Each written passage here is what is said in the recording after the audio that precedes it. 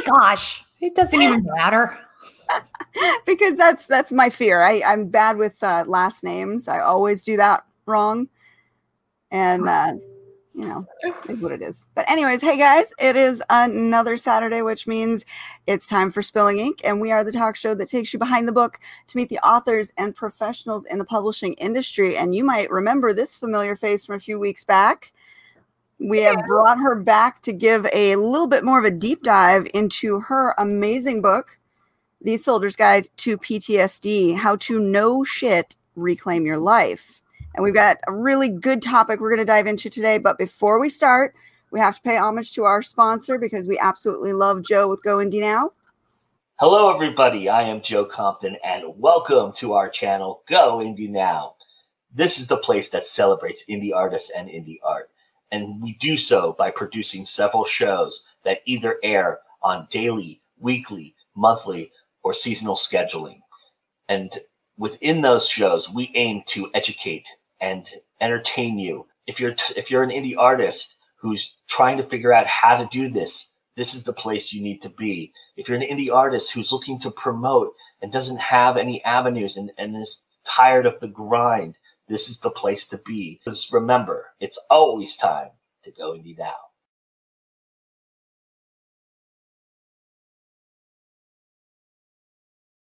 I love that. I That's do my too. favorite line. His catchphrase is the best. Hey, Joe, we love you. I know you're watching today.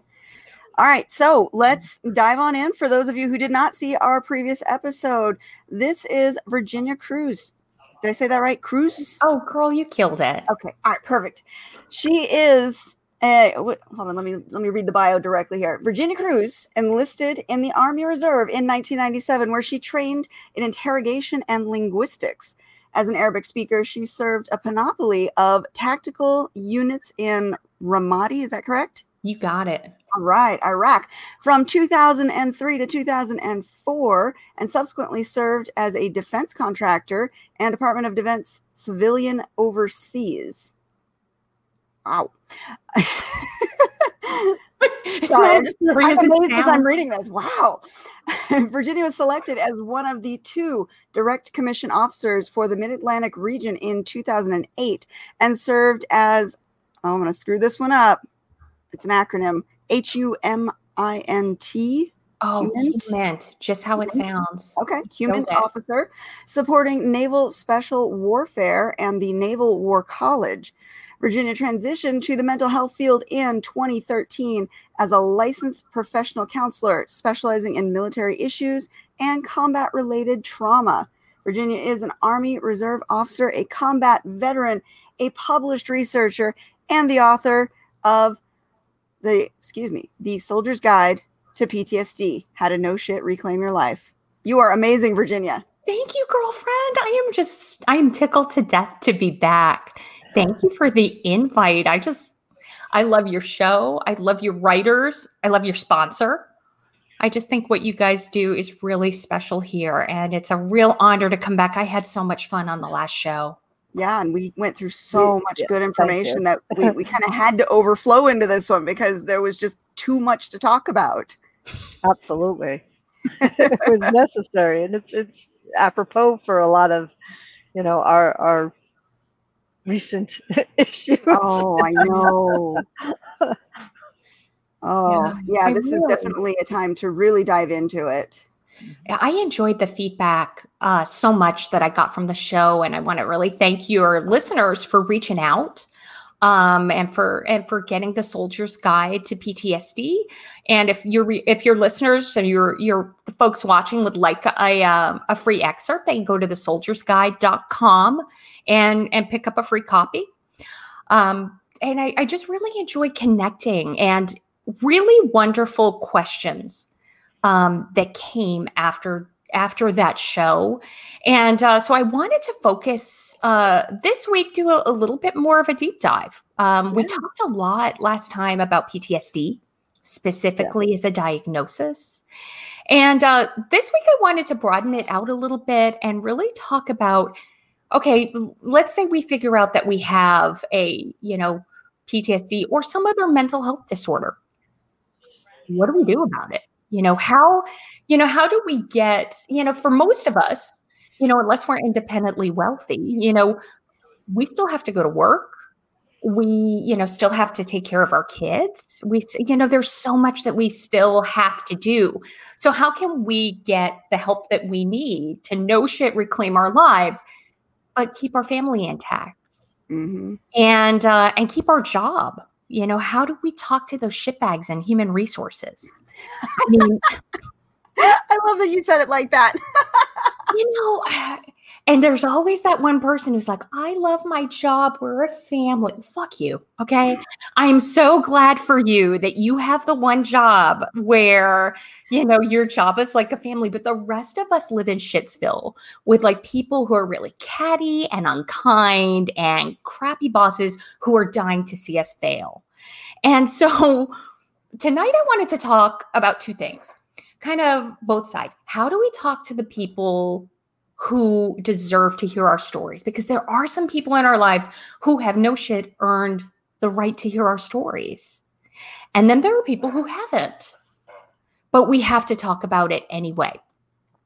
And I kind of want to give a little background on how I developed this, because I'm a science guy. I love science. I love research. And we have so much amazing research on PTSD and on psychology and how to talk to people that we would be crazy if we didn't lean into that, because there's no sense in reinventing the wheel. It just doesn't make any sense, especially when it comes to getting our lives back.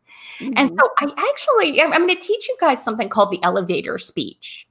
And I developed this actually when I was a clinical intern. Back when I was just first getting licensed. I was a clinical intern at a prison. And we had to talk about, how do we reclaim our lives after we get out of prison? And a lot of my clients would say, well, that's illegal to ask. And I'm just not going to talk about, that 10-year gap on my resume. And I'm like, yeah, that might not work. Mm-hmm. So let's really think about, how do we do this? How do we get the support that we need? Because when we leave prison, when we leave jail, when we leave rehab, when we leave a psychiatric institution, when we have to take a 2-week leave of absence, we have to go back to work. And we can cling to the, it's HIPAA and no one, it's illegal for people to ask me. But at the end of the day, you can be brilliant. You can be like Katie and Jane here. Okay.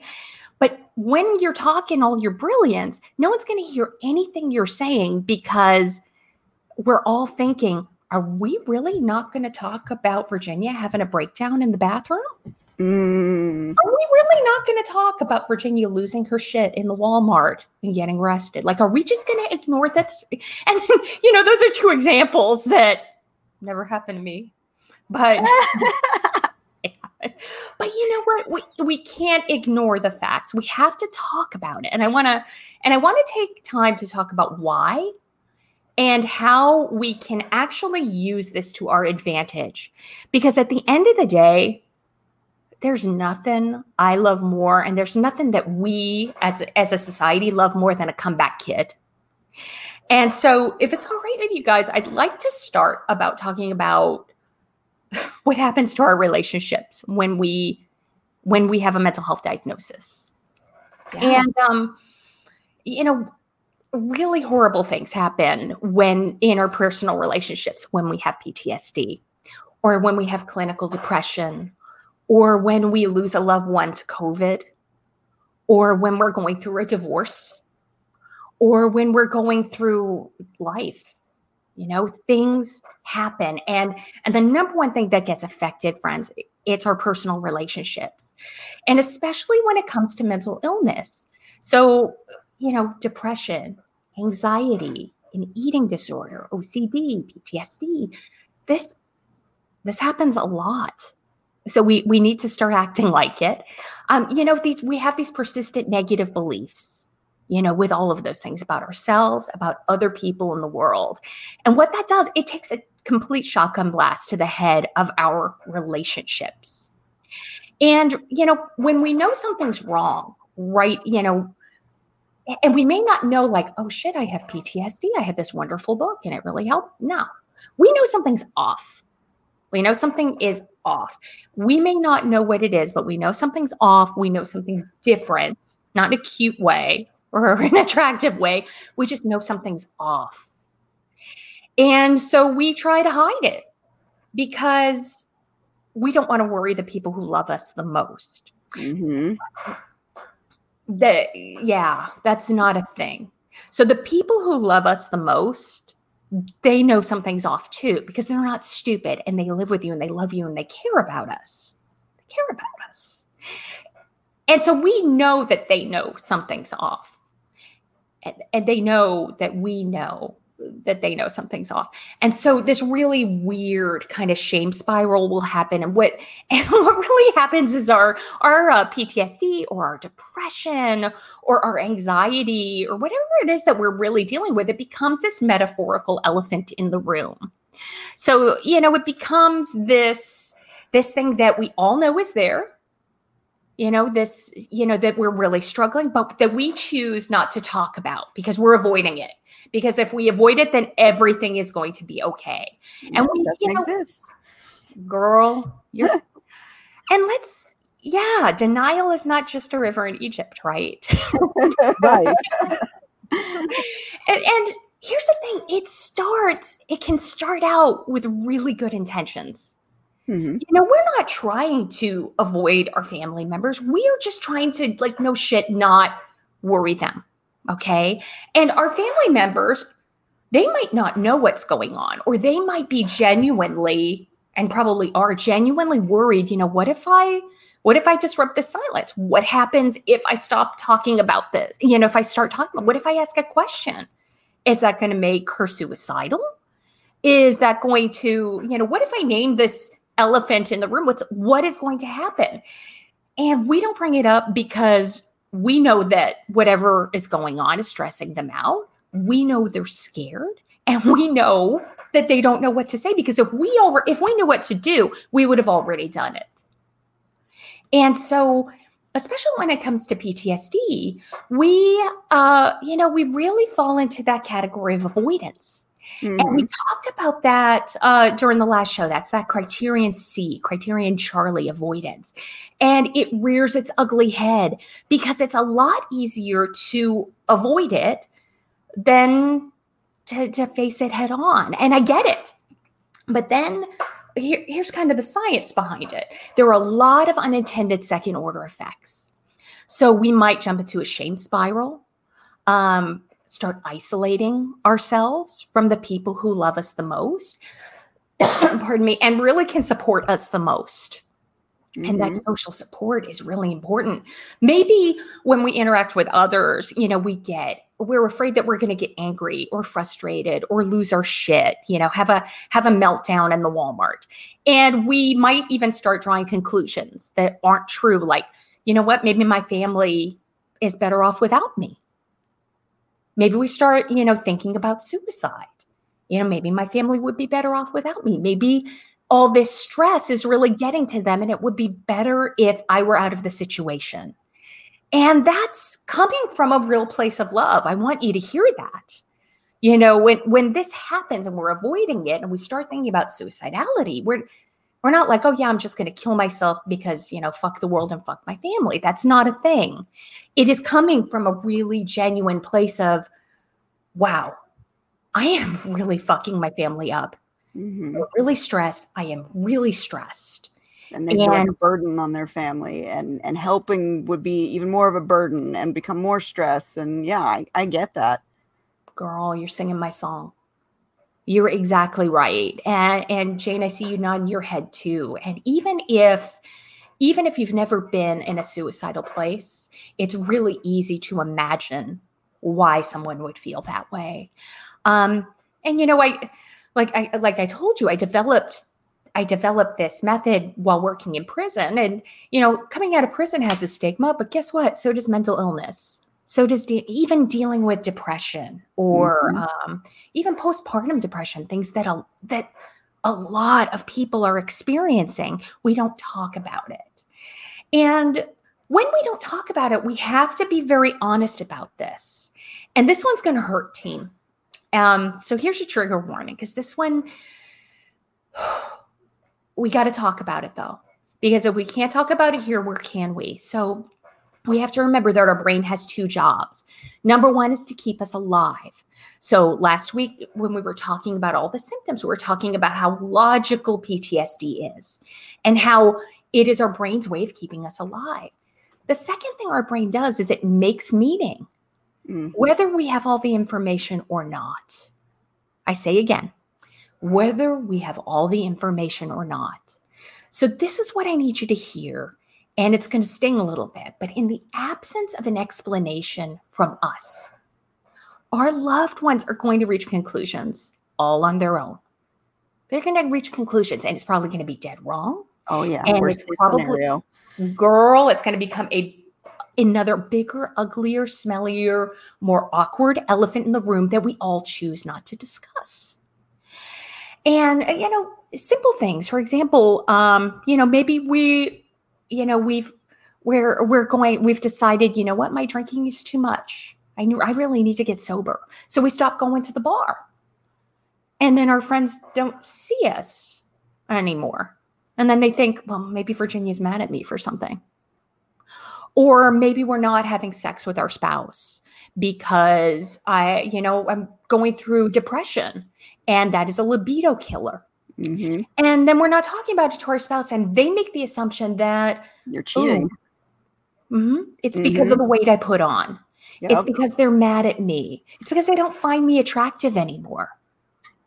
So in absence of an explanation, our brain is going to come up with something. Maybe we can't go to our kids' school play because we don't want to have a panic attack. We're dealing with some real anxiety. And our child might think that it's because they didn't get a big enough part in the school play. Or it's because I'm a bad boy and mom is just really disappointed in me. And so we have to talk about this. We have to talk about this. We have to talk about it to our family members. We have to talk about it to sometimes our friends, to get that buy-in. We have to talk about it to our workplace.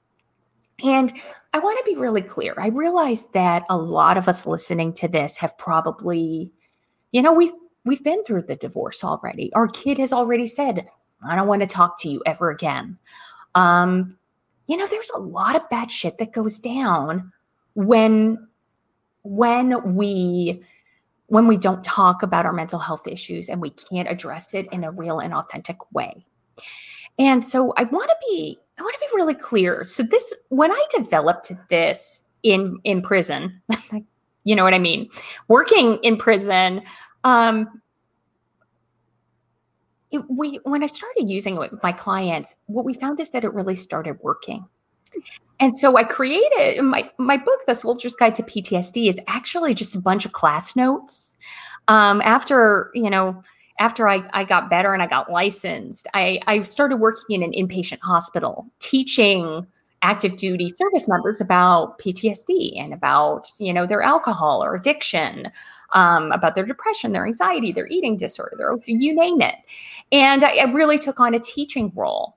And so I've literally taught this method to thousands of service members. That is what I would want you to know. And it works. What we know is that it works. And so I want to go ahead and kind of lay it out for you, if that would be okay. I want to give you thank you so much. I want to give you the science behind it, but I want to give you just a no shit script. Because here's the thing.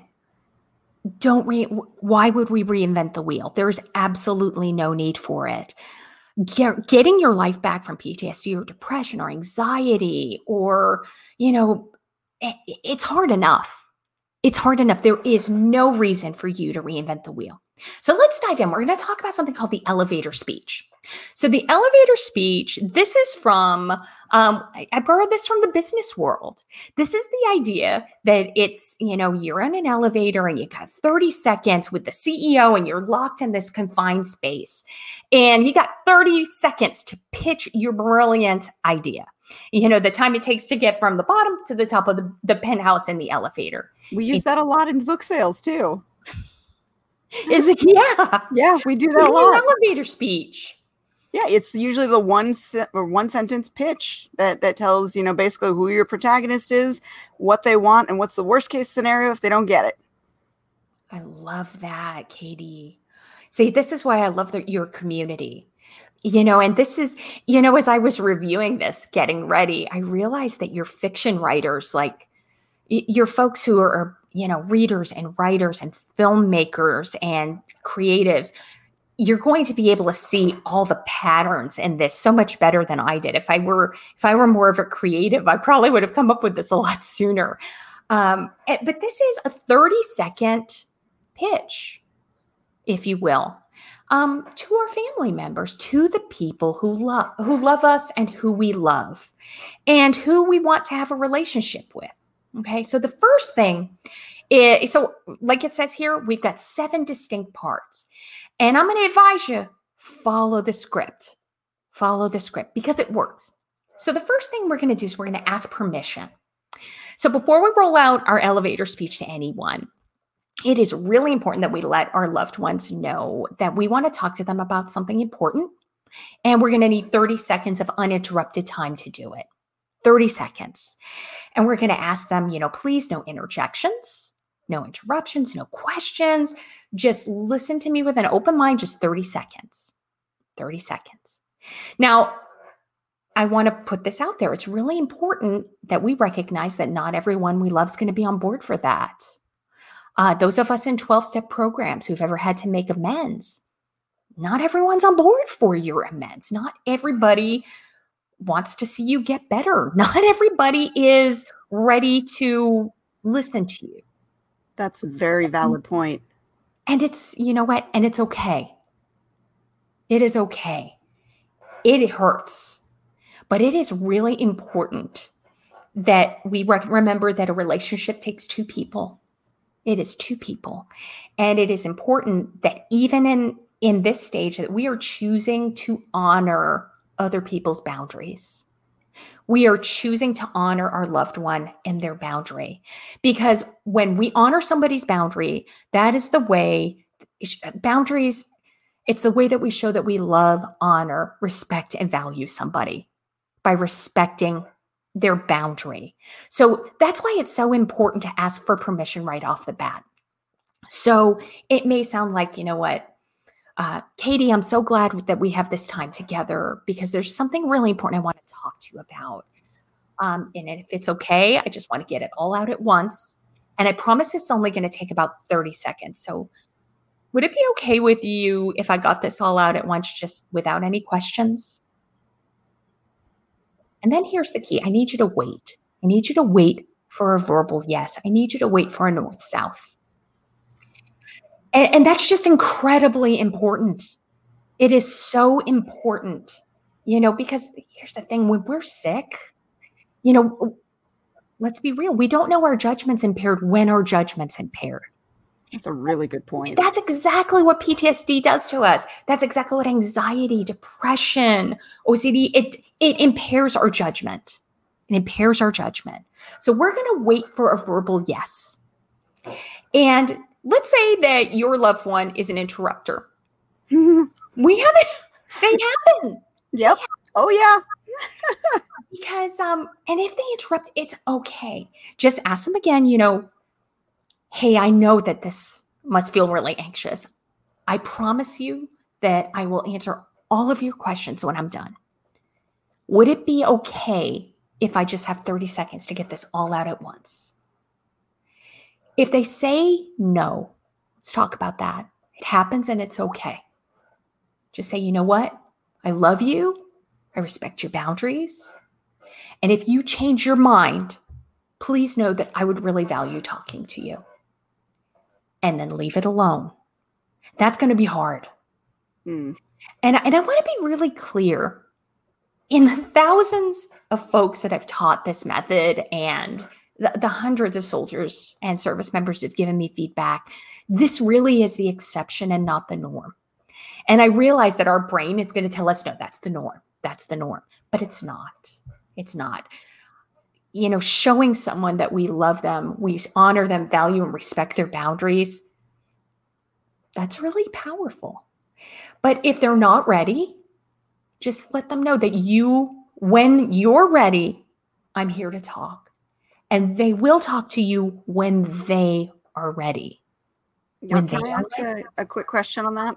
Hit me, because I can see how the waiting is very hard for people. Would you recommend to your clients to put their feelings in a letter at that point if they feel like they really have to get it out and their person that they want to talk to isn't receptive at that moment? Absolutely. Whether they send the letter or not, but just getting it out sometimes is cathartic. As an exercise in catharsis, yes. But sending someone a letter or an email or a text when they've specifically said no. Well, let's be for real. It's hard to know our judgment's impaired when our judgment is impaired. Mm-hmm. And there's That's a really good point. That is such a good point. And that's part of it. And it's like, well, damn it, if you would just listen to how much I love you. And it's like, well, calm the fuck down. They have made a really firm boundary. And by respecting that boundary, you are saying louder than words, I love, honor, and respect you. When we choose to ignore, I'm going to say this real clear. Oh, this is going to be feeling hurt, Katie. This one's going to hurt. When we choose to ignore somebody's reasonable boundary, what we are saying in no uncertain terms is, I do not respect you, and I do not want to have a relationship with you that is on your terms. Yep. I want to have a relationship with you that is on my terms. That makes you an asshole. That is a no-go. That is a no-go. And here's the thing, friends, somebody say that is a super reasonable boundary.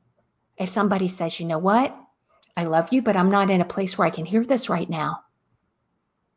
And you're like, no, but I wrote you a letter. And no. Is it going to hurt your feelings? Yeah. Is it the outcome you wanted? No. But it's really important. If you're going to mend any relationship, it has to start by choosing to love, honor, respect, and value their boundaries. That is the only way that we can have a relationship. So that's why this is number one. Just please don't go there if they say no. Does that answer your question, Katie? Yep. I don't want you to feel alone. No, that was perfect. And we got Regine was saying he was typing that makes you an asshole right at the same time. So that is resonating. Mm-hmm. That makes you an asshole. Second thing is we need to introduce our elephant. So this is, whenever there's an elephant in the room, introduce it.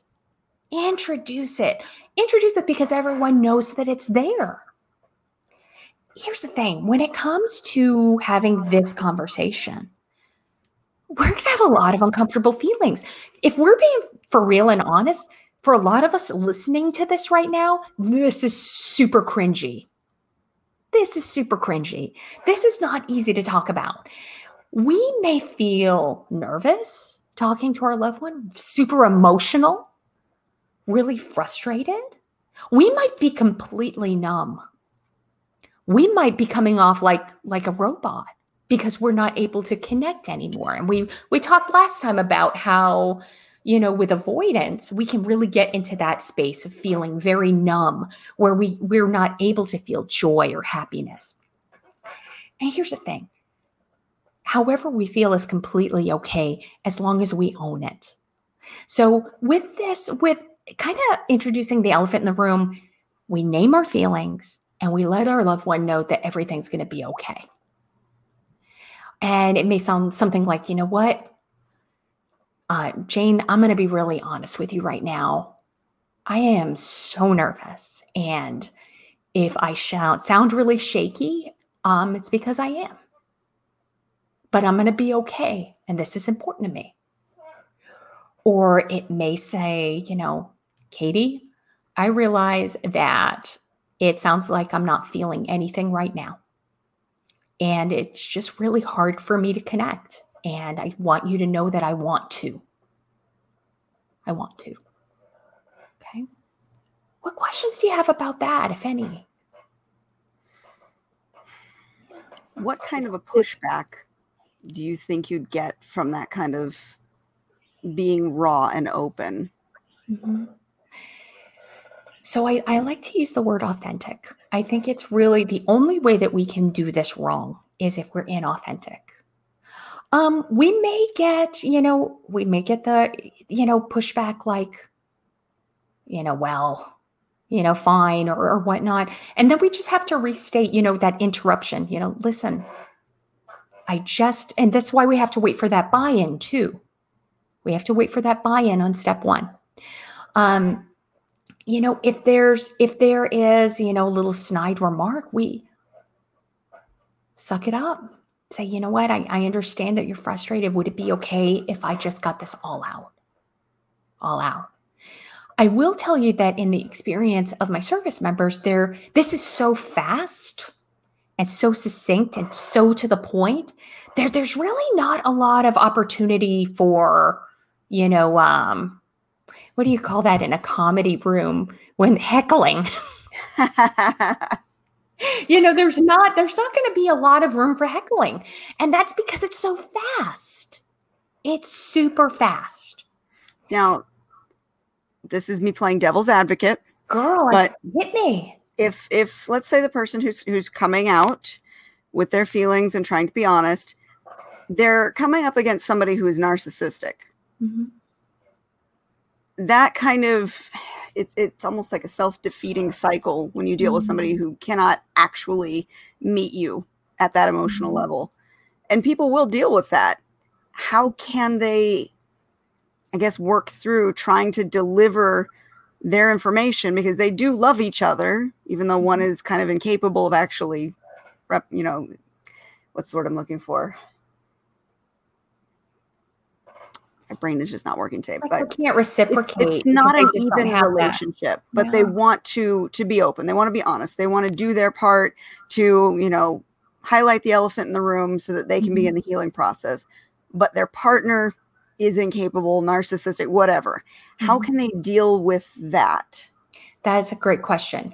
And we're actually going to cover that in the next section. Okay. So I'm jumping ahead. Now, no. You know what? You're voicing it and other people. You're voicing it and other people are feeling it and thinking it. Like, oh, this is never going to work. My dad's an asshole. This is never going to work. My boss is a jerk. Yep. So this elevator speech, we're going to have two different elevator speeches. One is for people that we want to have relationship with. So we remember that relationships are reciprocal and take two people. Very hard to be in a reciprocal, loving relationship with a narcissist. However, you're right. There are a lot of times that we have to interact with a narcissist. Maybe it's an ex, probably an ex. Maybe a boss. Maybe a judge. We have to talk to it. Not that judges are narcissists. Calm down. But, maybe we have to talk to HR or the law or in a court martial. So I'm going to actually put that on ice, and we're going to cover it when we're talking about how do we talk to people, because there are two types of people. Some people deserve our story and can digest it and we want to be in a relationship. Yes. And some people don't have that capacity. And that's okay. So the first part, does that answer your question, Kate? I want to make sure that. Okay. Yeah, because that's kind of what I was hinting towards is the ones that don't deserve to hear it aren't really the ones you're hoping to come out to. Yeah, I mean, let's talk. They aren't your tribe. In that case, they're not, rooting for you. They're actually rooting for your downfall. So they're not invested in you getting better. Exactly. Yeah, that's tough. That's tough whether we're dealing with PTSD, sobriety. Not everyone's going to be thrilled you got sober. Oh, now I've got another question too. Dang it. Hit me. So on the other side of the coin, let's say you're talking to a family member who is a very dominant personality and who wants you to get better on their terms. And it's out of love, but it's that personality of, I know exactly what you need, and you're gonna do this and this and this, and it's gonna make you better, even though that might not be the way that things should work for you. Well, and that happens a lot. We've got people who, think they know right. And we're actually, so in point 5, we're going to cover that, where we're going to ask for buy-in and manage those expectations. So this is going to get really, really succinct, really succinct. And when we put this together and we have it in action, I think it'll be easier to see. But yeah, we're going to have people who are going to be like, all right, great, I got a rehab, I got a bed for you, and I know where you're going. You're like, damn, dude, calm down. Yep. And we have to remember it's coming from a place of love. Some, maybe. Well, yeah. Cringy. We'll see. Everyone is different. And here's the thing. The only way you can go wrong with this is if we're inauthentic. So the third thing we're going to do is we're going to own our past. Own our past. So this is a chance for us to own our behavior and not make any excuses. Not make any excuses. That's super important. This is an elevator speech. So we're going to keep this really concise. This isn't making amends. This isn't talking to a therapist. Keep it short, keep it sweet, get to the point. There will be time to go in depth, and it's not now. So I'm going to say that again. If this elevator speech is taking more than 60 seconds, correct yourself. You are doing it wrong. Doing it wrong. So it is going to be simple and to the point. Maybe like, I know when I got back from deployment, things have been off. I've been drinking too much and spending a lot of time alone. Might sound like, what? Pandemic last year, this year, it's been really hard for me. I've had friends who have died, and I've really struggled with feeling down, and I know this has affected you. So we're short, sweet, to the point. Now, I want to stomp a foot here, metaphorically. It's really important that this is not the time to bring shit up that is not the elephant in the room. Don't do that. Don't do that. So, I've had a really hard time, which is why I'm having an affair with your brother. The fuck what? Stop that. Don't do that. Do not do that. So when we own this is our time to, no kidding, say, this is the behavior, and we've owned it. And if you have to drop a bomb, this is why God made licensed marriage and family counselors. Stop sleeping with your in-laws. Just stop it. Don't do that. It's not going to help. So the fourth part of this is an epiphany. An epiphany. So this is an aha moment. So we learned something we didn't learn before. We met someone we didn't meet before. We noticed something we didn't notice before. And all of a sudden, we have shifted. We've had a real Air Force-y, my favorite Air Force term. We've had this whole paradigm shift where all of a sudden, our fundamental belief system has changed. Our big 2 has shifted. So if we remember that from last time, we believe change is possible. We want to change, and we're ready to take that step. So when I say, we have an epiphany, this might sound super flippant. But it's not a small deal. So epiphanies come in packages large and small. But the impact is really profound. What was it that made us want to change? So this might sound like, after my last suicide attempt, I realized I wanted to live. Yeah. Or, what? I decided I want to be the best dad I can be. That's an epiphany. That's an epiphany. Step 5, we're going to ask for buy-in, and we're going to manage expectations. So this is when the conversation is going to shift to the here and now. So we went from the there and then, where we're asking for that we're asking for buy-in, we're naming our elephants, we're owning our shit, and we're saying, we're naming our epiphany, we're asking for buy-in, and we're managing expectations. So it may sound something, the journey's not going to be easy, but we're dedicated to trying. So this might sound something like, I'm here and I really want to change. I know that this isn't going to be easy. I'll probably screw up a lot, but I believe that with your support, I can do this. Would that be a spot where they, because if you're managing expectations, you almost have to have a plan of your own in place. So would this be where they would say something like, I'm looking into my insurance coverage for therapy. I'm looking for a program. I've signed up for whatever to kind of prove that they have already taken a step to manage the other person, maybe not jumping in and going, okay, now this is what you're going to do. Mm-hmm. And again, that's that interrupter.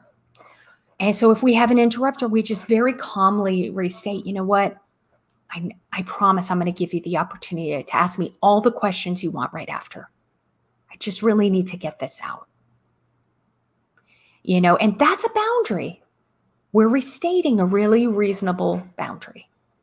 Now, not, you know, reasonable people respect reasonable boundaries, but then there's a problem with that. Not everyone is reasonable, but it's very important that we restate that boundary. So it might sound like, you know what? Mommy's decided to get the help that she needs to get better. And it might take a while to see the change in me, but I know that with your love, I can do anything. You know, coming back from mental illness, whether it's PTSD or mourning a death or, you know, shit, just about anything, coming out of prison, coming back from a deployment. It's not an overnight process. It's not an overnight process. And we just need to let our loved ones know that we're all in. I'm all in. So point 6, we're going to love them. Now, there are some of us who are just like, girl, I don't use those words, those 3 little words. And I'm going to tell you, stop it. Stop it. This is your chance to break rank. We have to say it and keep it simple. Keep it simple. Most important thing I want you to know is that I love you and I am open to answering the questions you have. Now, this is hard. Step 7 is the hardest part, and I want to talk about it. I need you to shut the fuck up. Shut the fuck up. That is so hard. Yep. Let's talk about why it's hard in this model.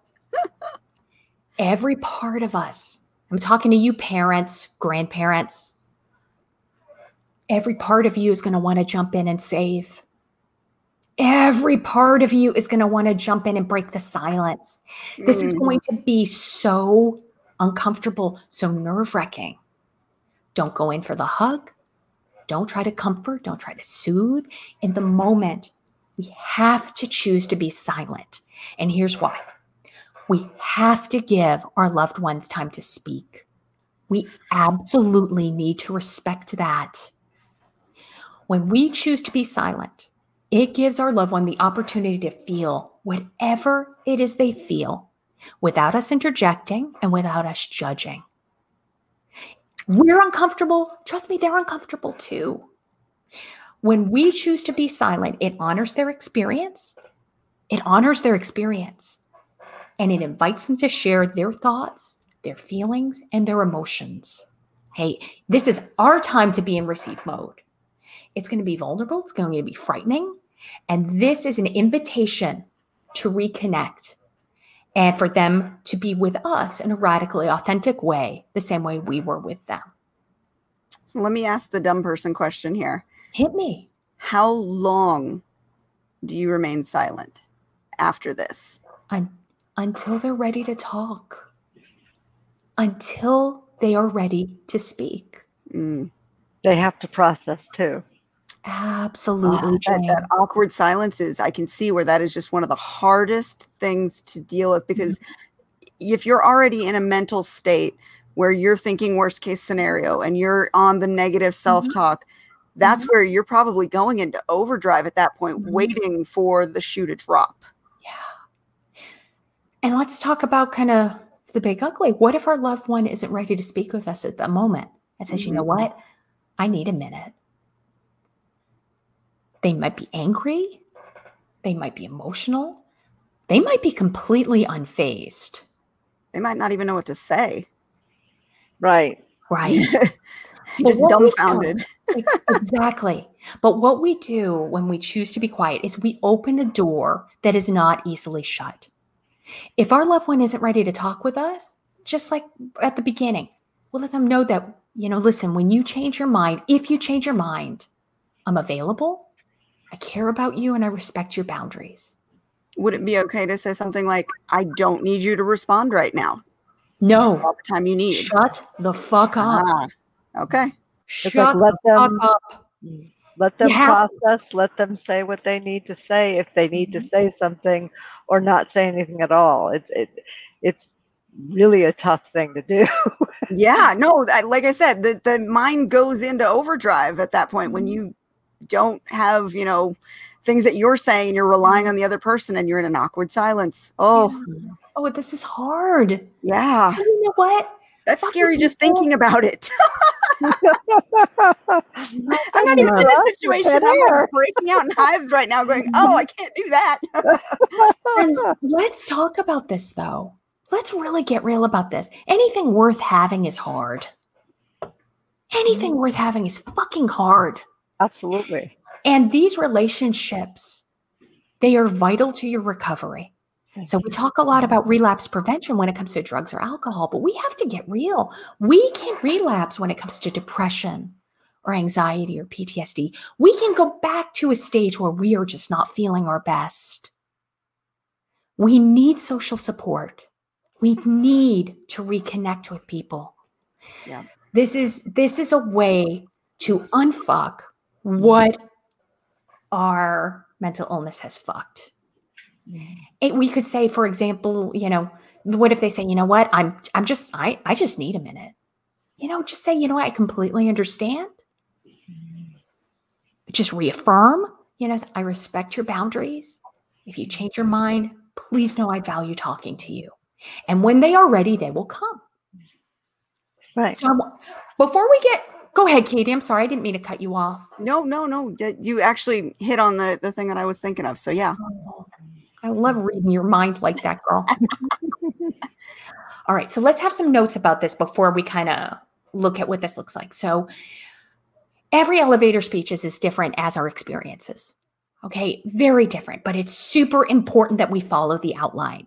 So I developed this on the backs of works by Robert Rosenthal, Viktor Frankl. These are two greats in psychology.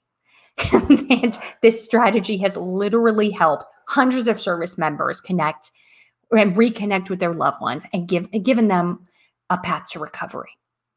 Let's talk about using notes. There are some of us who are therapists and we talk to people for a living. We're really good at all this talky shit. And there's some of us that aren't. Maybe we're writers and we're just really good at reading shit, and that's okay. Use notes to help. Talking to our loved ones about PTSD, about depression, anxiety, that's nerve-wracking, okay? Use written notes if that helps to steady you. Just be sure that you let them know. So right up in that, elephants in the room, just say, what? I just want to tell you I'm really nervous right now. And so to respect your time and to honor you, I just took some notes so that I could follow this. I like Regine says cue cards here. You know what? Sometimes we need those, but it's not because we need something to read. It's to steady us.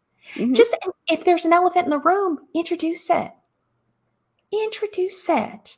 And there's a part of you probably, and I hear this a lot, you're saying, you know what, Virginia, that's kind of manipulative. Isn't this sort of manipulative? And they're like, oh, girl's an interrogator. I should have seen this one coming. And I'm going to say, listen, you can write me a strongly worded email later. But here's the thing. There's no reason to reinvent the wheel.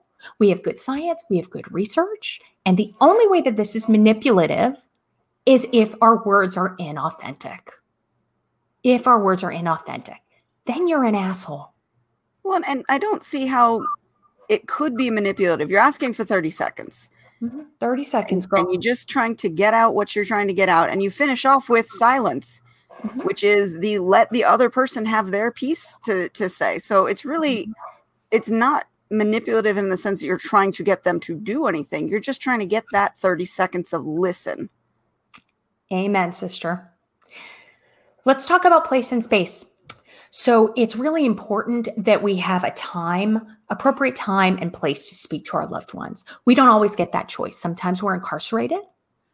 Sometimes we're in the hospital. Our options are limited, but if we have freedom, let's use that. Let's get a quiet place without interruptions, if possible. If possible. This is an individual conversation. Let's get real about that. Katie, you have 3 kids, right? Mm-hmm. Each one of them has their own little personality. Oh, yeah. And what we know is that everyone is affected very differently by your elevator speech. Your mental illness, their experience is not going to affect 2 people the same way. Right. You might have one child who's incredibly sensitive. You might have one child who's like, okay, can I go play? Happens a lot. Happens a lot.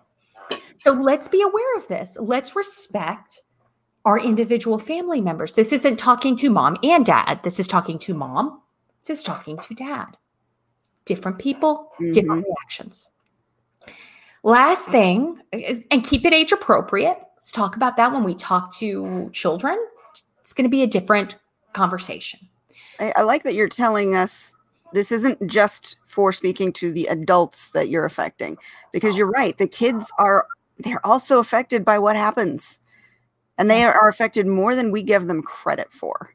Especially if they're smarter than we think. Oh yeah. Oh yeah. They pick up on a hell of a lot more than I think, and parents know their kids, and they still pick up on more than parents give them credit for. Maybe you're lucky enough to have dumb kids, but shit, girl. This is why I don't raise humans.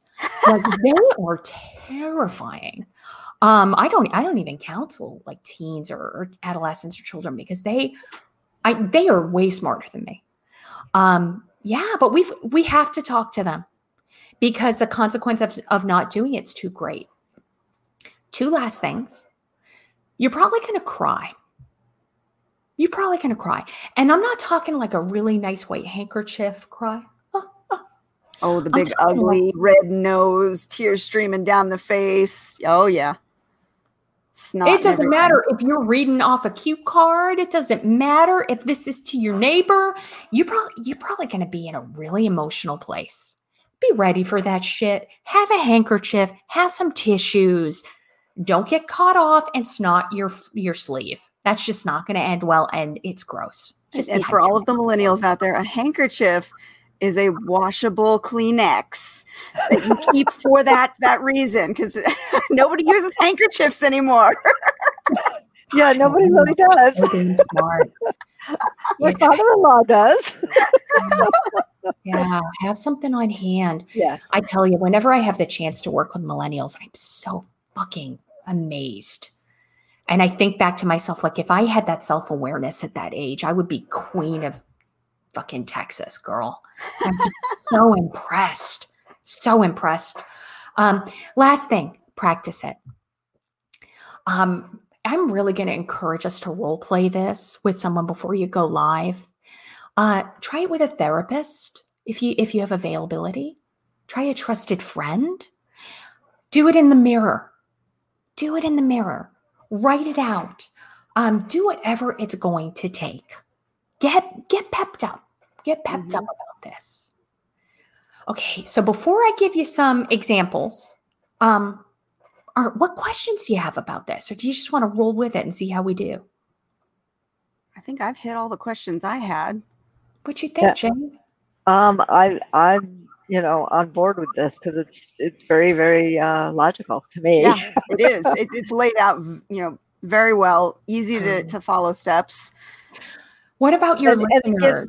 It gives me an idea, because honestly, I don't have any that I know of any mental issues like depression or anxiety or anything like that. I'm pretty laid back, so it gives me an idea of somebody coming to me how I need to react as well. So I like that perspective. Yeah. I'm, maybe I write it out. Who knows? Mhm. I lost my brother a couple years ago. In fact, August, due to suicide. And I remember how it affected the family, and each person was affected differently. There's a lot of survivor's guilt because everyone wanted to help him.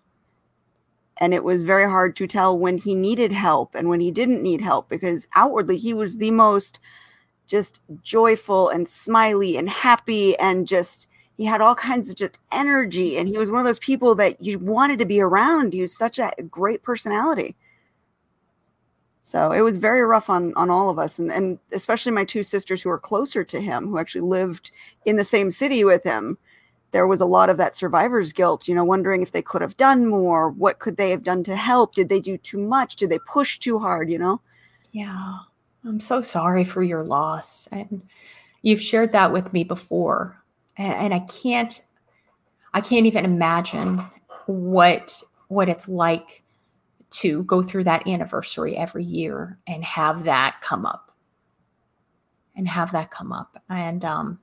just please let me know how I can support you, because I want to. Thank you. I haven't lost a sibling. So. Say again? I just want to hug her. So. Yeah, I haven't lost a sibling to suicide, and I love my siblings. I have brothers and I love them so fucking much.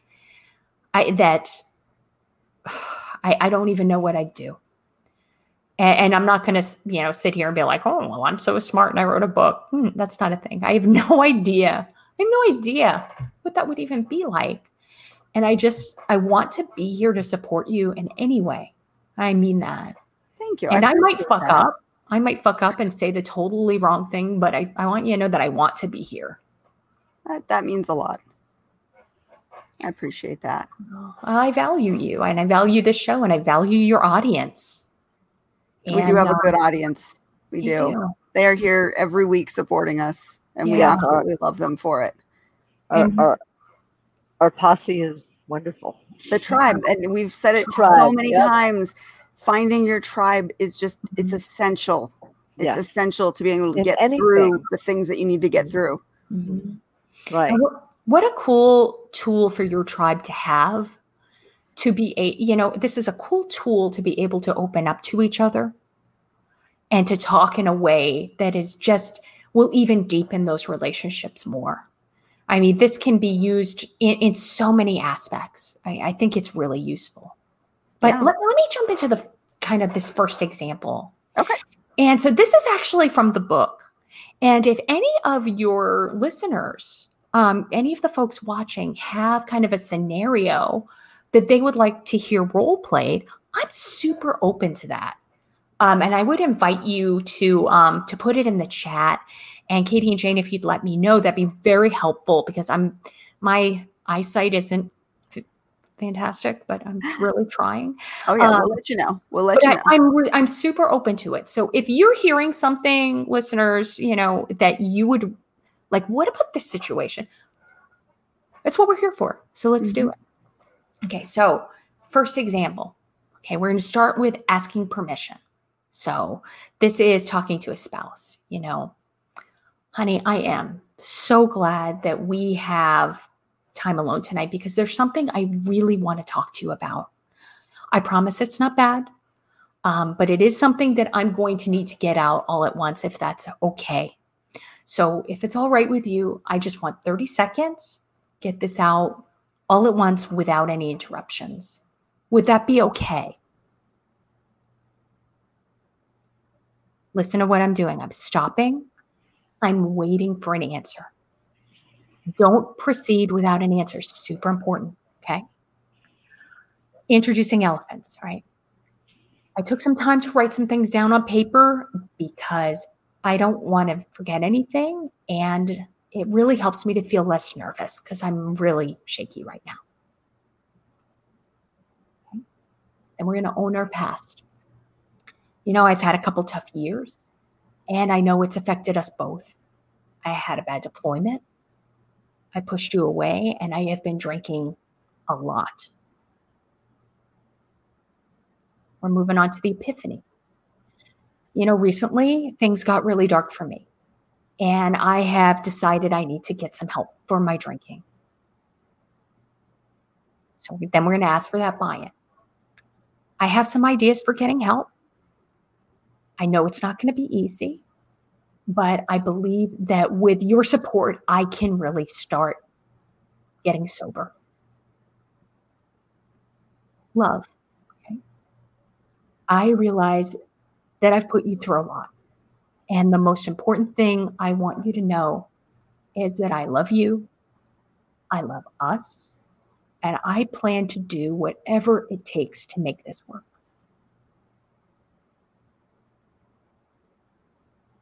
This And is then the most silence. important part right there.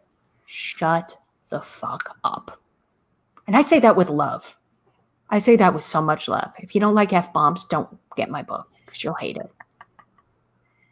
But it's so important. Give your loved one that time to react. So important. So you see how we took, now that was over like that. Over like that.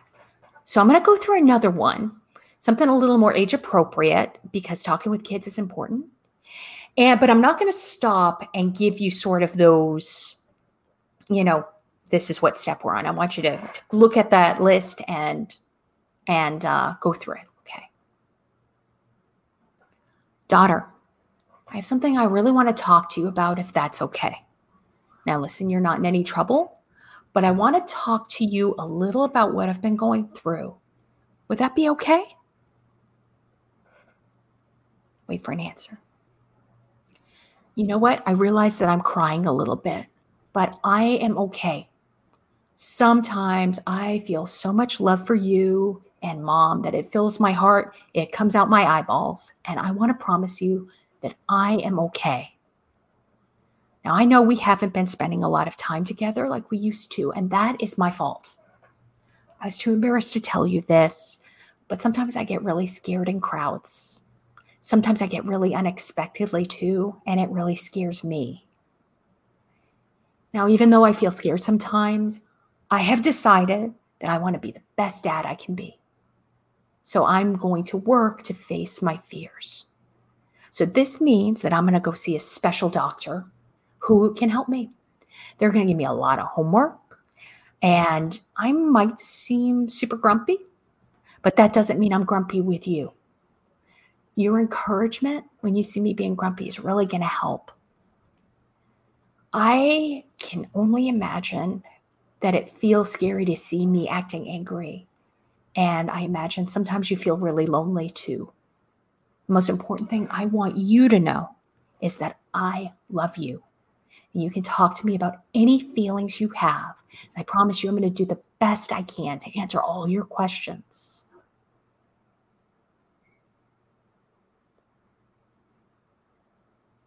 It sounds so easy when you have it all laid out. Yeah. I mean, there's emotion behind it, obviously, and saying it's going to be the hardest thing. It is. And there's going to be snot. There's going to be tears. And that's okay. It's okay. I promise you there's no way to fuck this up. I promise you, unless you are like a sociopath or a psychopath and you are just playing the feelings, there's really no way to fuck this up. Keep it short, keep it sweet, keep it to the point. Get through your 7 steps and give your loved one the opportunity. Okay? Last one. Okay? Dad, I am so glad we have a chance to talk, even if it's just on the phone. So I know you've been worried about me, and I will not lie to you. I've been worried about me too. So I want to tell you a little bit of what I've been going through, and it's going to take me about 30 seconds to get it all out. And I promise you that after that, I will answer any questions you have. Would that be okay with you? Wait.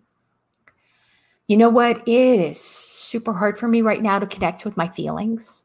So it might sound to you that I'm numb or I don't feel anything. And I promise you I do feel, and that I'm okay.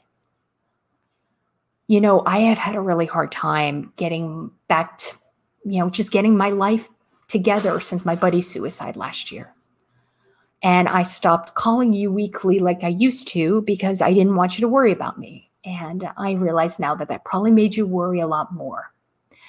I have been talking to my battle buddies, and I've decided that I want to get help. Be looking to get professional help. And I'll be honest with you, I could use your weekly check-in again. I realize that I'm the one who stopped calling you, and I'm really sorry I did that. I miss talking to you every week. I can't imagine what it was like for you to not hear from me. I'm really sorry. I want you to know that I love you, and I'm really thankful that you're my dad. Okay. These conversations are hard. Let's get real. But let me tell you what's harder. What's harder is not having support. What's harder is not having support. Getting help for PTSD, depression, anxiety, OCD, schizophrenia, bipolar disorder. These are not drive-through breakthroughs, friends. This is not Burger King counseling. This is not my way right away. We can't go through this alone. Well, we can. Don't. It is so important to have people who support us and love us. We can use this elevator speech to talk to the person we divorced a decade ago, the child who doesn't want to talk to us anymore. You've got nothing to lose, friend, by going for it. You got nothing to lose, but you have everything to gain. And this is so incredibly important. Before we move on to PTSD and work, I'm wondering if any of your listeners have any scenarios that they kind of want to hear. We'll give them a couple minutes and see if they want to post anything. And if anybody is not comfortable posting them live. Oh, yeah. I'm an asshole. Sorry. No. That is leaving the options out there. They can always send their information through to spillinginkshow@gmail.com, and we can forward it to you. Cool. If you'd like to see those. Okay. But that way, just in case, and for the listeners who happen to catch it later on, that way there's an opportunity for them if they have a question. I love that. Thank you, Katie. Mm-hmm. So while we're waiting for those to come in, let's talk about PTSD and work, or mental illness and work, or going back to work after having to have some sort of a time off. So we've already talked about people who deserve our narratives, the people who love and support us. But friends, there are a lot of people who don't. But we still have to deal with them. Unless we're independently wealthy. Before and after we get treatment for addiction or PTSD or depression or anything, we have to go back to work. We have to go back to work. My cousin has this great expression. He says, we don't call it going to fun, we call it going to work. And I love that because it just makes me laugh because it's true. It's true. And what I need you to understand when we're talking about going back to work, and we're going to talk about the science behind it, is that we either control the narrative or the narrative controls us. Oh, that's a good point. Okay. That is a really good point. Yeah. Once more for the folks in the back, we control the narrative or the narrative controls us. We introduce the elephant or it's going to trample us. It is going to trample us. So getting ahead of it is more important to keeping it from being something that squishes us. And let's talk about fair. Because it's not fair. It's not fair. And it's none of their business. And we go back to work and we shouldn't have to talk about it to our HR. I hear you. And you know what? Grow the fuck up. Life is not fair. Life is not fair. And this elevator speech is all about how do we control our narrative? And so, all right, first we're going to start with, the shoulds. There should be HIPAA, there should be confidentiality, but yeah, reality. Yeah. Are we really not going to talk about Virginia being in the hospital for 4 weeks? Are we really just going to, let's control that. So we're going to start with kind of the science behind it. And I want to introduce one of my favorite, and if you took psychology as an undergrad, you probably remember Robert Rosenthal. And in 1964, he conducted a wonderful experiment on an elementary school in San Francisco, I misspoke, wrong preposition there goes a long way. But what he did in his experiment, and we call this the Rosenthal effect, is he gave all of the students in an elementary school standardized IQ test. Standard IQ test. But he put a new cover sheet on it. I don't know if any folks who are in the military know, that's you just take an old report, slap a new cover sheet on it, and presto changeo. And that's exactly what Robert Rosenthal did. He called it the Harvard Test of Inflected Acquisition. That sounds fancy as fuck, right? Yeah, because it wasn't true. Absolutely not true. 100% a lie. So it was a standardized IQ test, but Rosenthal gave everyone else the impression that it was something new and fancy and Ivy League. So he told all of the school administrators and all of the teachers that this fancy-dancy Harvard test had the ability to predict which kids were about to experience a dramatic growth in their IQ. Special kids, they're going to dramatically get smarter. Not true. Stomping my foot, not true. So the kids took the test, and then Rosenthal picked children completely at random and told their teachers that these results told which kids were on the verge of an intense intellectual bloom. I mean, fancy. He told the teachers, he told the administrators. He didn't tell the students, by the way. Didn't tell the students, didn't tell their parents. And then Rosenthal and his team, they followed the children over the next 2 years. And at the end of the study, they tested all the children again with same IQ test. And then something really miraculous, in air quotes, happened. The children that Rosenthal had labeled as intellectual bloomers actually did show statistically significant gains on the IQ test. The fuck what, right? Because they told the teachers who gave them better treatment. Girl, you hearing me? Uh-huh. They picked the kids at random. And what they found, because they were watching, and what they really noticed is that the teacher's moment-to-moment interaction with the kids who were expected to bloom versus just the normal kids, that those kids got more individual attention, more time to answer questions, more affirmation, more approval. And I love the quote that Rosenthal has in his study. He said, "It's very likely these thousands of different ways of treating people in small ways every day that added to it." So it wasn't the children's aptitude that gave them the statistically significant improvement. It was the story. It was the narrative. It was the story that the teachers believed about them. And since we're all writers here, and for your fiction writers, I've got this really cool chart that I gave to Katie for you to take a look at. You're probably going to recognize this because this is totally stolen from my undergraduate literature classes. So we think about stories that are going to inspire us. Now, I'm not a fiction writer and I'm not super creative, so I'm just being totally an intel officer here. So I put it in a graph because if it's on a graph, that makes it real. And so we'll call our x-axis, time, and x is time, and y is our level of happiness or success. So this is as fancy as I get when it comes to charts.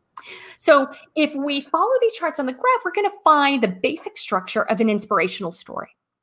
And so number one, and I'm going to start it off the way that every good war story starts that I've ever heard. So no shit, there I was, doing my own thing, and I failed. 2, I did what I could do to get better, and it really looked like it was working. 3, but I failed again.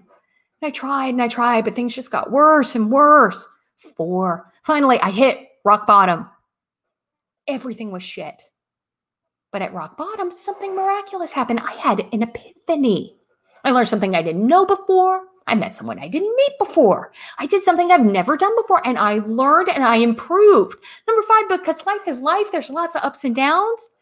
But in general, my life kept going up, and I felt happily ever after. Now, I'm going to have to ask you two writers. I think in the American lexicon, this is called like a Horatio Alger story, isn't it? This kind of rags to riches. Yeah, that does look like the rags to riches graph, because it usually starts with some kind of a success that they have immediately taken away from them, and they have to dig deep in order to get that success back. Yes. Mm-hmm. So novelists, like both of you know this, every Chicken Soup for the Soul book lives for this. I mean, we learn and we feel inspired. This is part of kind of our American character. This part of our psychology is we love it when people have a comeback, whether it's Oprah or Rocky Balboa. Everyone loves a comeback. Everyone loves a movie where there's a comeback. And if you think of any story that inspires you, it probably follows a similar pattern.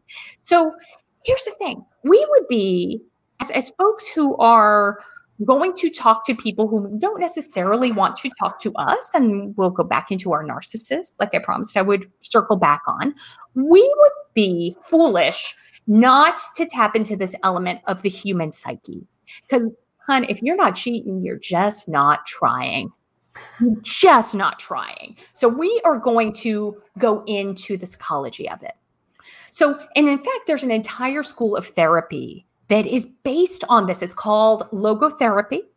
It was developed by a neurologist, a psychiatrist, and an Auschwitz survivor named Viktor Frankl. Incredible story. And very much recommend you reading his work. So Frankl knew that personal experiences are transformed into personal stories.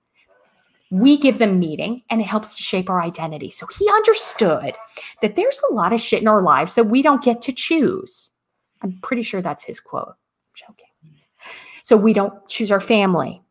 We don't choose where we grow up. We don't choose to be traumatized. Children have very, very little autonomy. As adults, we don't get a choice. Frankl didn't choose to get imprisoned in a concentration camp. It's not a thing. But Frankl knew, and this is a quote that I love from him, that man's capable of resisting and braving even the worst conditions. And by doing that, we can detach ourselves and look at things from a more objective third-person point of view. It was later developed into something called narrative therapy. And the folks who developed that, Michael White and David Epstein, they were really looking at how does the narrative, what is it that we tell ourselves about ourselves that matters? And from that, we can kind of pull this lesson. If we survive it, we get to define it. And I want to say that again. When we survive it, we get to define it. We get to define our trauma. We get to define our meaning, and we get to define how it shapes us. Nobody else, I say again, nobody else has the right to define your experience. This shit is not a team sport. When we tell our story, it's an action toward change because we're externalizing it. So it's really important that we have this scientific background and we have the psychology behind it, because we're back at our original question.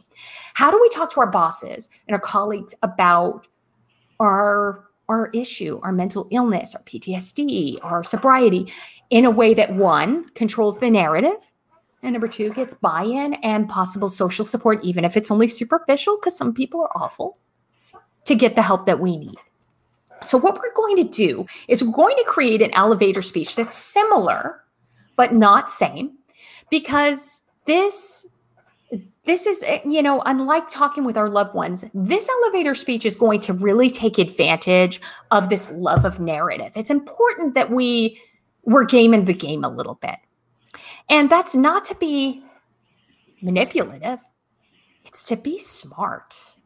It's to be smart.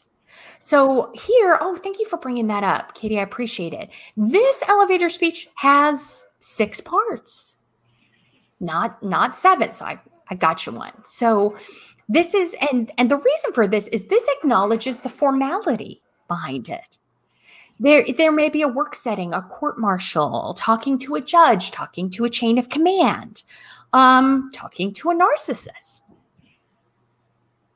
So the first one, thank them for the opportunity to talk. So we need to set the stage.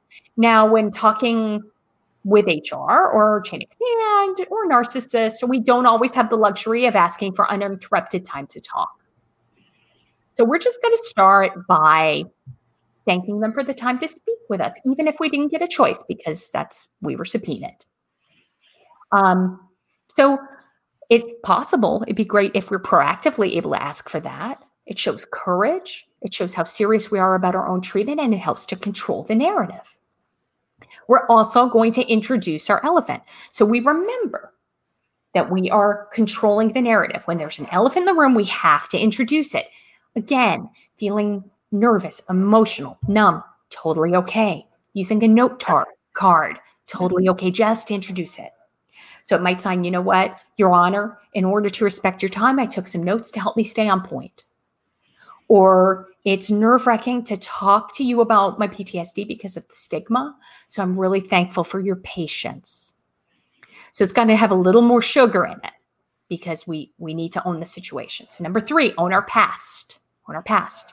So still an opportunity for us to own our own behavior and not make any excuses. Focus on work terms, whatever that you're dealing with, be concise. And again, no new revelations. We do not have to share the details of our trauma with people who don't deserve that. I want to be very clear. Just the facts. Just the facts. And if they ask, they're assholes. And we will get to that. So if we work, this is going to sound shitty. Here we go. If the reason why we're going through this is because of military experience and we work in a civilian setting, just go there. Just go there. I know that that's super uncomfortable and feels schmarmy, but here's the deal. Most people out in the civilian world believe that military service is honorable. There are a lot of people who don't, or at least, but maybe they'll act like they do. It's a really good time to pull out your military card. So it might sound like, something like, when I first got back from deployment, I thought I was okay, but I started having drinking problems and I was drinking to cope. It didn't end well, and I started acting out and I got a DUI. Now notice this. In a few short phases, you go through phases 1 through 4 of the inspirational narrative model. Okay, so then at point 4, we hit rock bottom, but we have an epiphany. Remember, you're not cheating, you're not trying. We're linking back to the narrative model. It's our aha moment, okay? And what was it that brought us to this point? It can sound something like, when the military police picked me up, I realized my life spiraled out of control and I needed to get help. Oh, did we lose Jane? Poor thing. Uh-oh. I hope her internet is spotty out there sometimes, so hopefully she'll be back. Maine. Okay, and then 5, and this is where the rubber meets the road. We're going to ask for buy-in. We're going to manage expectations. This is why we're here. We need support from our bosses and our colleagues so we can get the help that we need. This is why we're here. It's also a time to manage expectations. We know that any healing journey is not easy, and we're dedicated to trying. So this may sound something like, you know what? I'm ready to go to rehab. I know it's not going to be easy. I'm going to when I come back, I'm going to have to go to counseling weekly. I'm going to have to take time off from work. And I believe that your continued support is really going to help me. Now that's, we use the word continued there. Even if they never gave a rat's ass about you, we're smart to use some sugar. Let's be smart. Let's be smart. It's also controlling the narrative too. You're putting the idea that they're already helping you and they're going to continue that. It's a Oh, yeah. yeah. Oh, yeah. That's subliminal work there. Girl, if you're not cheating, you're not trying. A little sugar goes a long way. It's super important. We have all these psychological tools. We have to use them. We have to use them. Thank them and show dedication. It's a little different than love you and shut the fuck up. Okay. So even if our bosses and our colleagues treat us like absolute dog shit, we have to serve that up in a sir sandwich. We have to thank them. So when it comes to showing dedication, we get to be dedicated to whatever we want to be dedicated to. You know, want to thank you, sir, for the opportunity to let me talk today. I want you to know I'm dedicated to our team and our mission. We can be dedicated to finishing a med board, to being the best, finishing a drug treatment program, to taking good care of our family. We get to be dedicated to whatever we are dedicated to. Does that make sense? Now, when you're talking to, let's say, managers or employers, I'm assuming there's an implied sense of needing extra time off. Often. And I know that falls under FMLA. Yeah, FMLA. Yeah. So they can't deny you that. But they can make your life shit, can't they? Yes. And that's why we have to control the narrative. Yeah, it would be so easy to say, you know what, it's none of their business. It's HIPAA. I'm only going to talk to HR.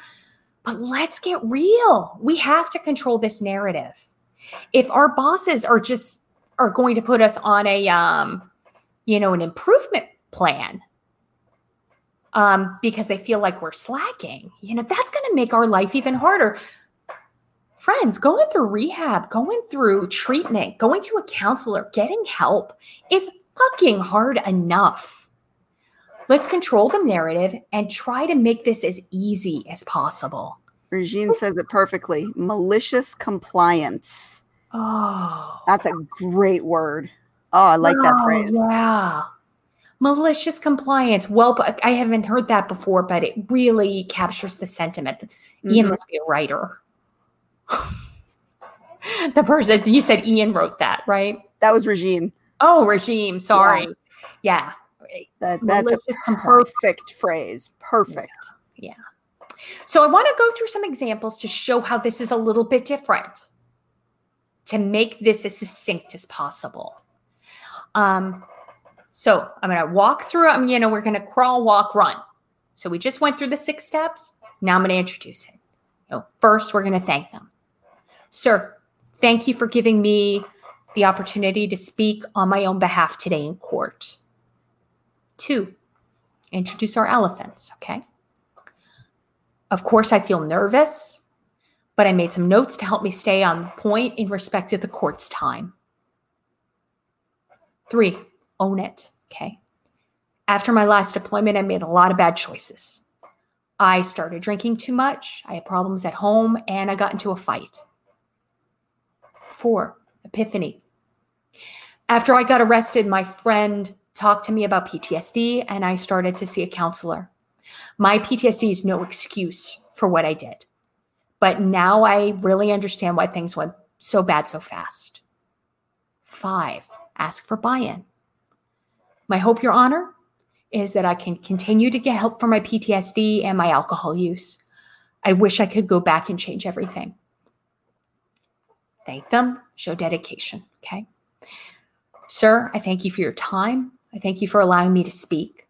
I want you to know that I'm dedicated to my sobriety, to our mission, to my fellow soldiers, and I deeply respect your decision.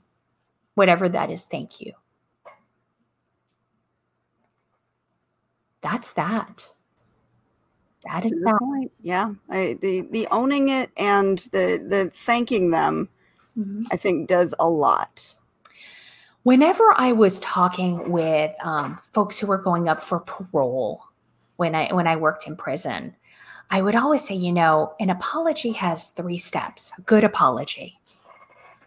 Own it, make no excuses, and ensure that it will never happen again.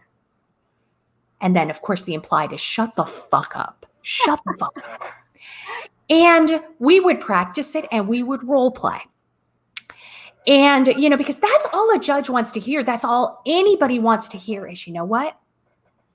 I fucked up. I own it. I really hurt people. And if I'm given the opportunity to go on parole, I will show up to my parole hearings. I will show up for my PO. I will make sure this never happens again. And gosh, if I had a nickel for every time someone would be like, but I wouldn't have done it if. And I'm like, no. But it's so important that we stay within, stay within this structure, because the structure works. The structure works. Whether you're going before the parole board, whether you're going before the HR or the CEO, the structure works. It would have saved my marriage had my husband actually followed through with any apologies. That was actually something we would argue about all the time.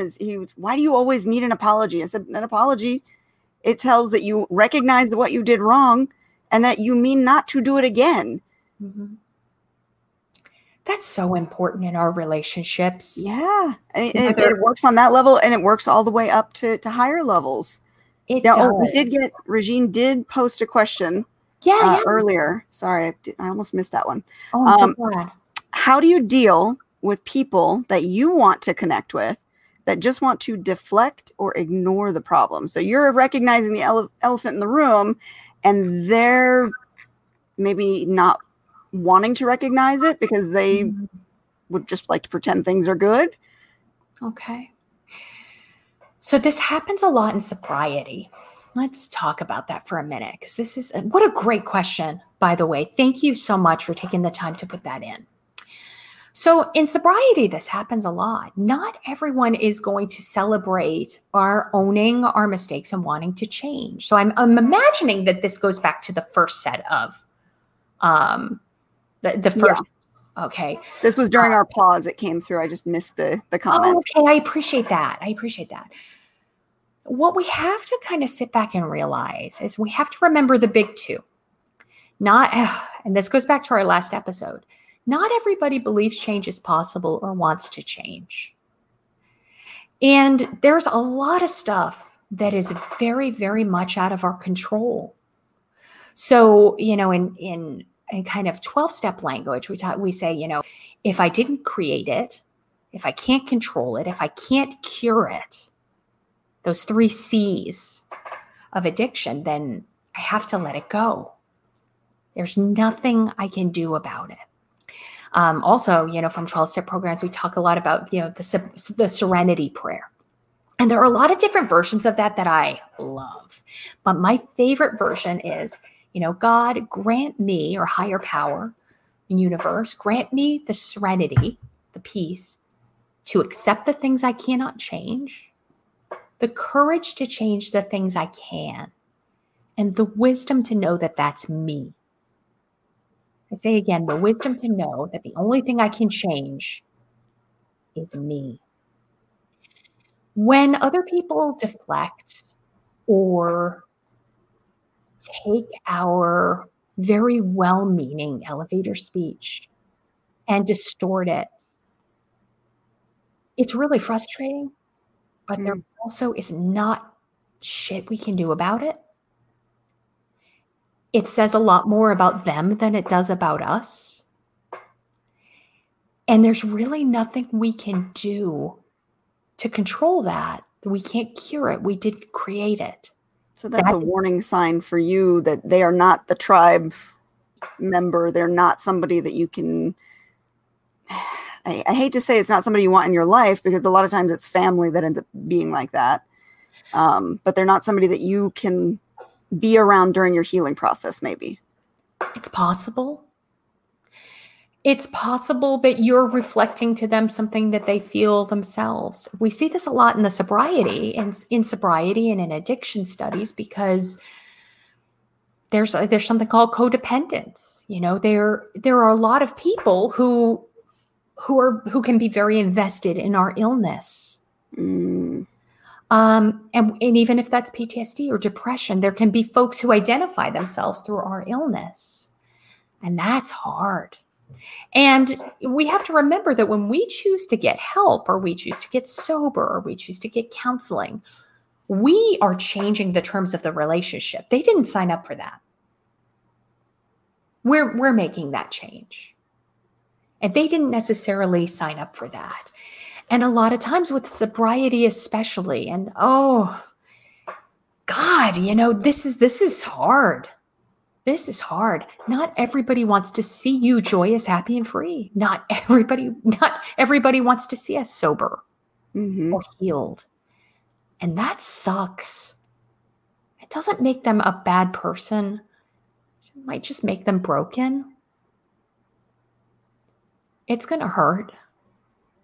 I'm going to encourage you to really talk with your individual therapist about it. Talk with your sponsor about it.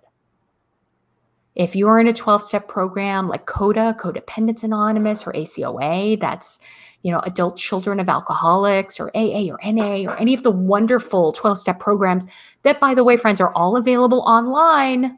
No excuse. You don't have to go to the local, you know, church basement or community center anymore. Talk to your sponsor about this. Talk to someone about this. And my new favorite acronym from my friend Lisa, QTIP, QTIP, quit taking it personally. Oh, I like that. Quit. Oh, I do too. I wish I'd known it a few weeks ago. I could have used it, but I just heard it last Thursday. Quit taking it personally. Going through this healing process, you know, you're going to be talking with a therapist. This is hard. Interpersonal relationships are hard. They are hard. But I also want to stress that this is going to be the exception and not the norm. This will be the exception and not the norm. Giving your elevator speech, because it's so succinct, it's so to the point. There are going to be people who are going to be like, yeah, I'm not here to hear this. They might tell you to take a long walk off a short pier. And you know what? that's okay. That's okay. And it's going to hurt like hell. Yeah. And that's part of this process. How many people do you see that when they try and open up and come against a brick wall of somebody in their life who's not willing to help, how much harder is it for them to continue the healing process? That's a great question. It's not. The truth tends to really set us free. And I see this a lot in recovery. I see this a lot with my clients who are struggling with addiction. This is where I see that the most. You know, they'll tell a parent, you know, hey, I'm going to rehab. And they're, you don't have a problem. You know, there's nothing wrong with you. So you drink too much, or, you know, you're choosing this, you know, you're making, like, as if addiction's a choice. And yeah, that hurts. And, you know, you need to really, it's so important to understand that we have to be around people who are going to love us and honor us and respect this journey. Sobriety is not easy. Coming back from PTSD is not easy. Depression's not easy. It's like hanging out with a flat earther. What the fuck? Like, really? I mean, how serious can that relationship be if they are not going to recognize a huge part of your life? Mm-hmm. And they're going to choose not to recognize that and choose not. And maybe they're not able to support you.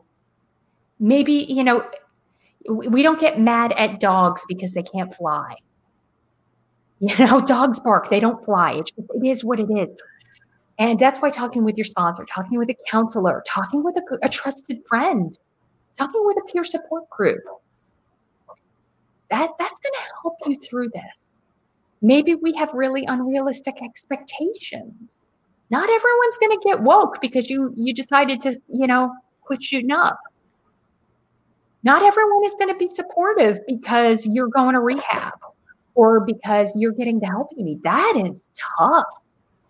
Is it ideal? No. Does it hurt like hell? Absolutely. Yeah. Have you learned where not to invest your time?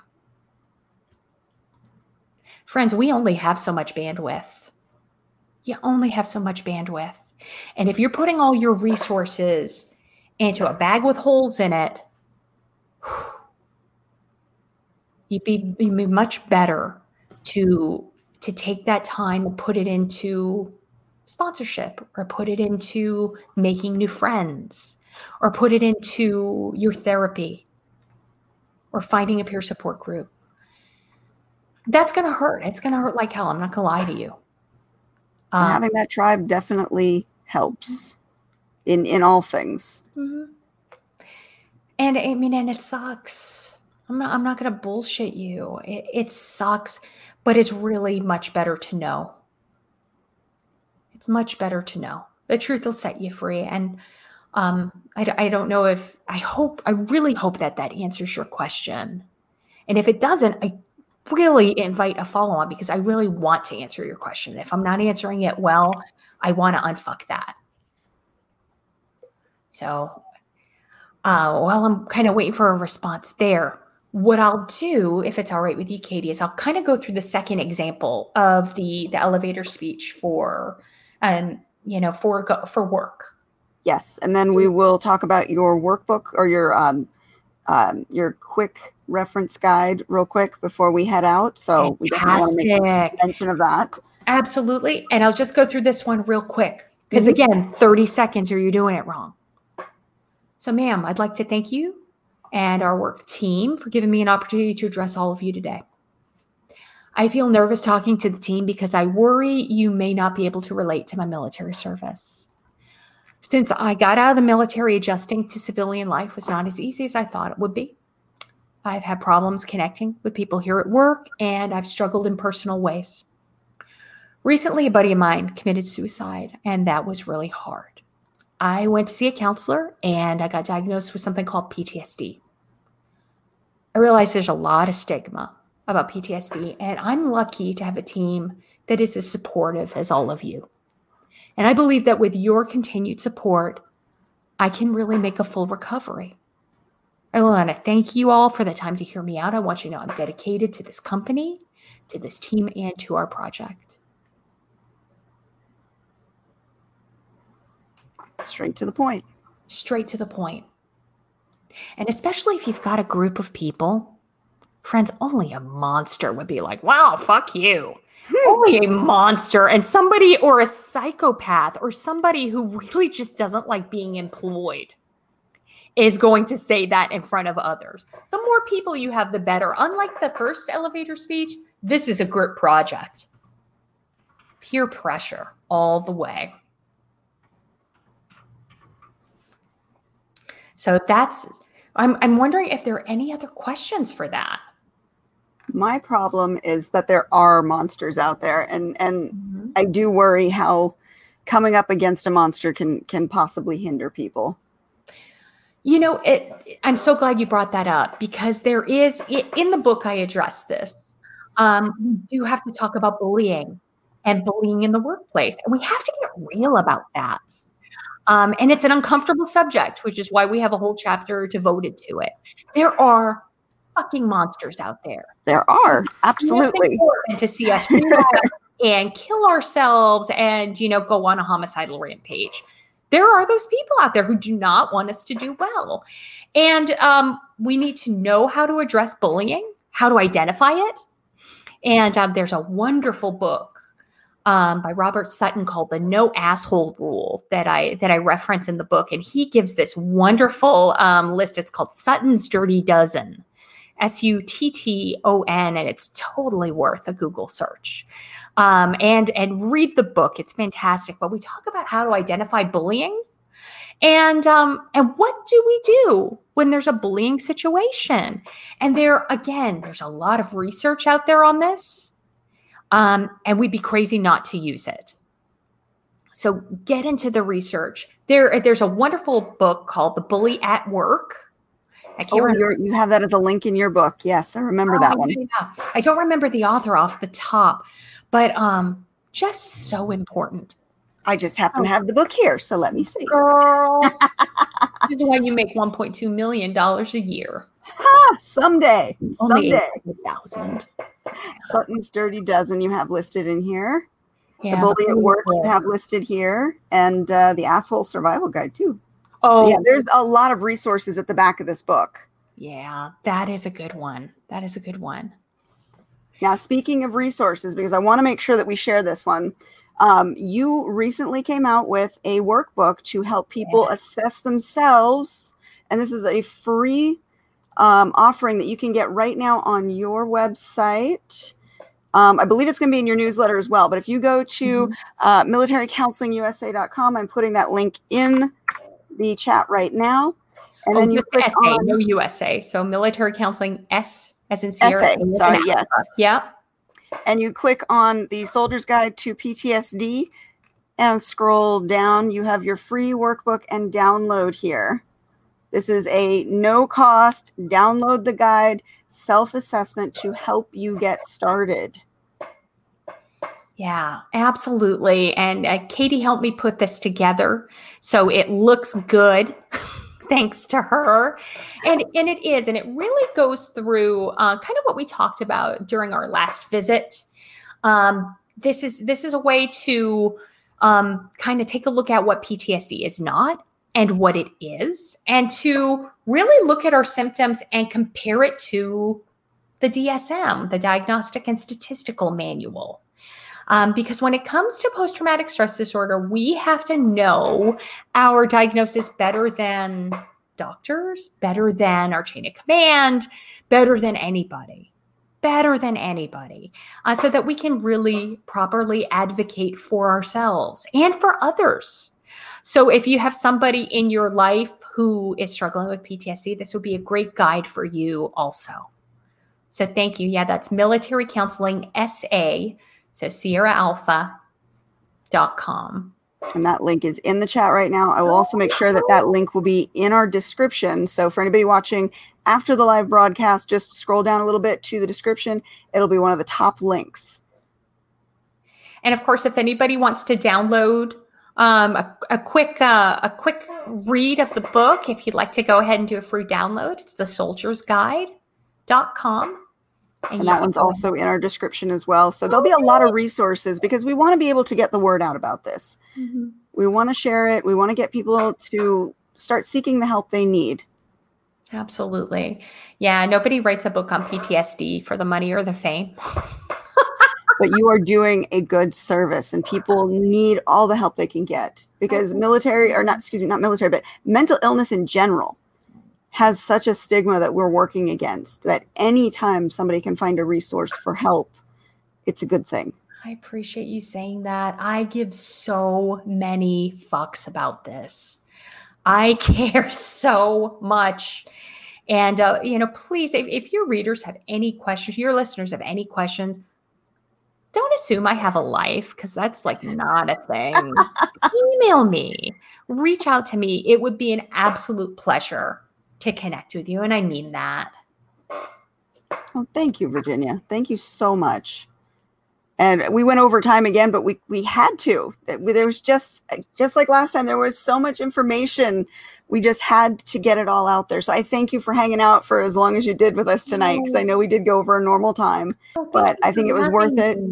I think our audience, especially the listeners who catch it after the fact, they've got some great resources to help them to get to work through how to communicate this, because that is definitely a big step for a lot of them. So thank you so much.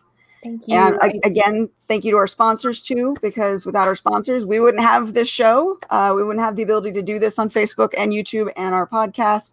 So thank you again to Joe. Thank you again to Rebecca. And if you guys aren't catching her Facebook lives, I believe they're every Wednesday right now, but she did mention possibly Thursdays. It's a great time to hang out, listen to her read some of her stories. She's a fabulous reader. Or just hang out and chit chat with her, because she just kind of hangs out with everybody. And I love that interaction with readers. It's wonderful when you can just kind of sit and have a chat. That's cool.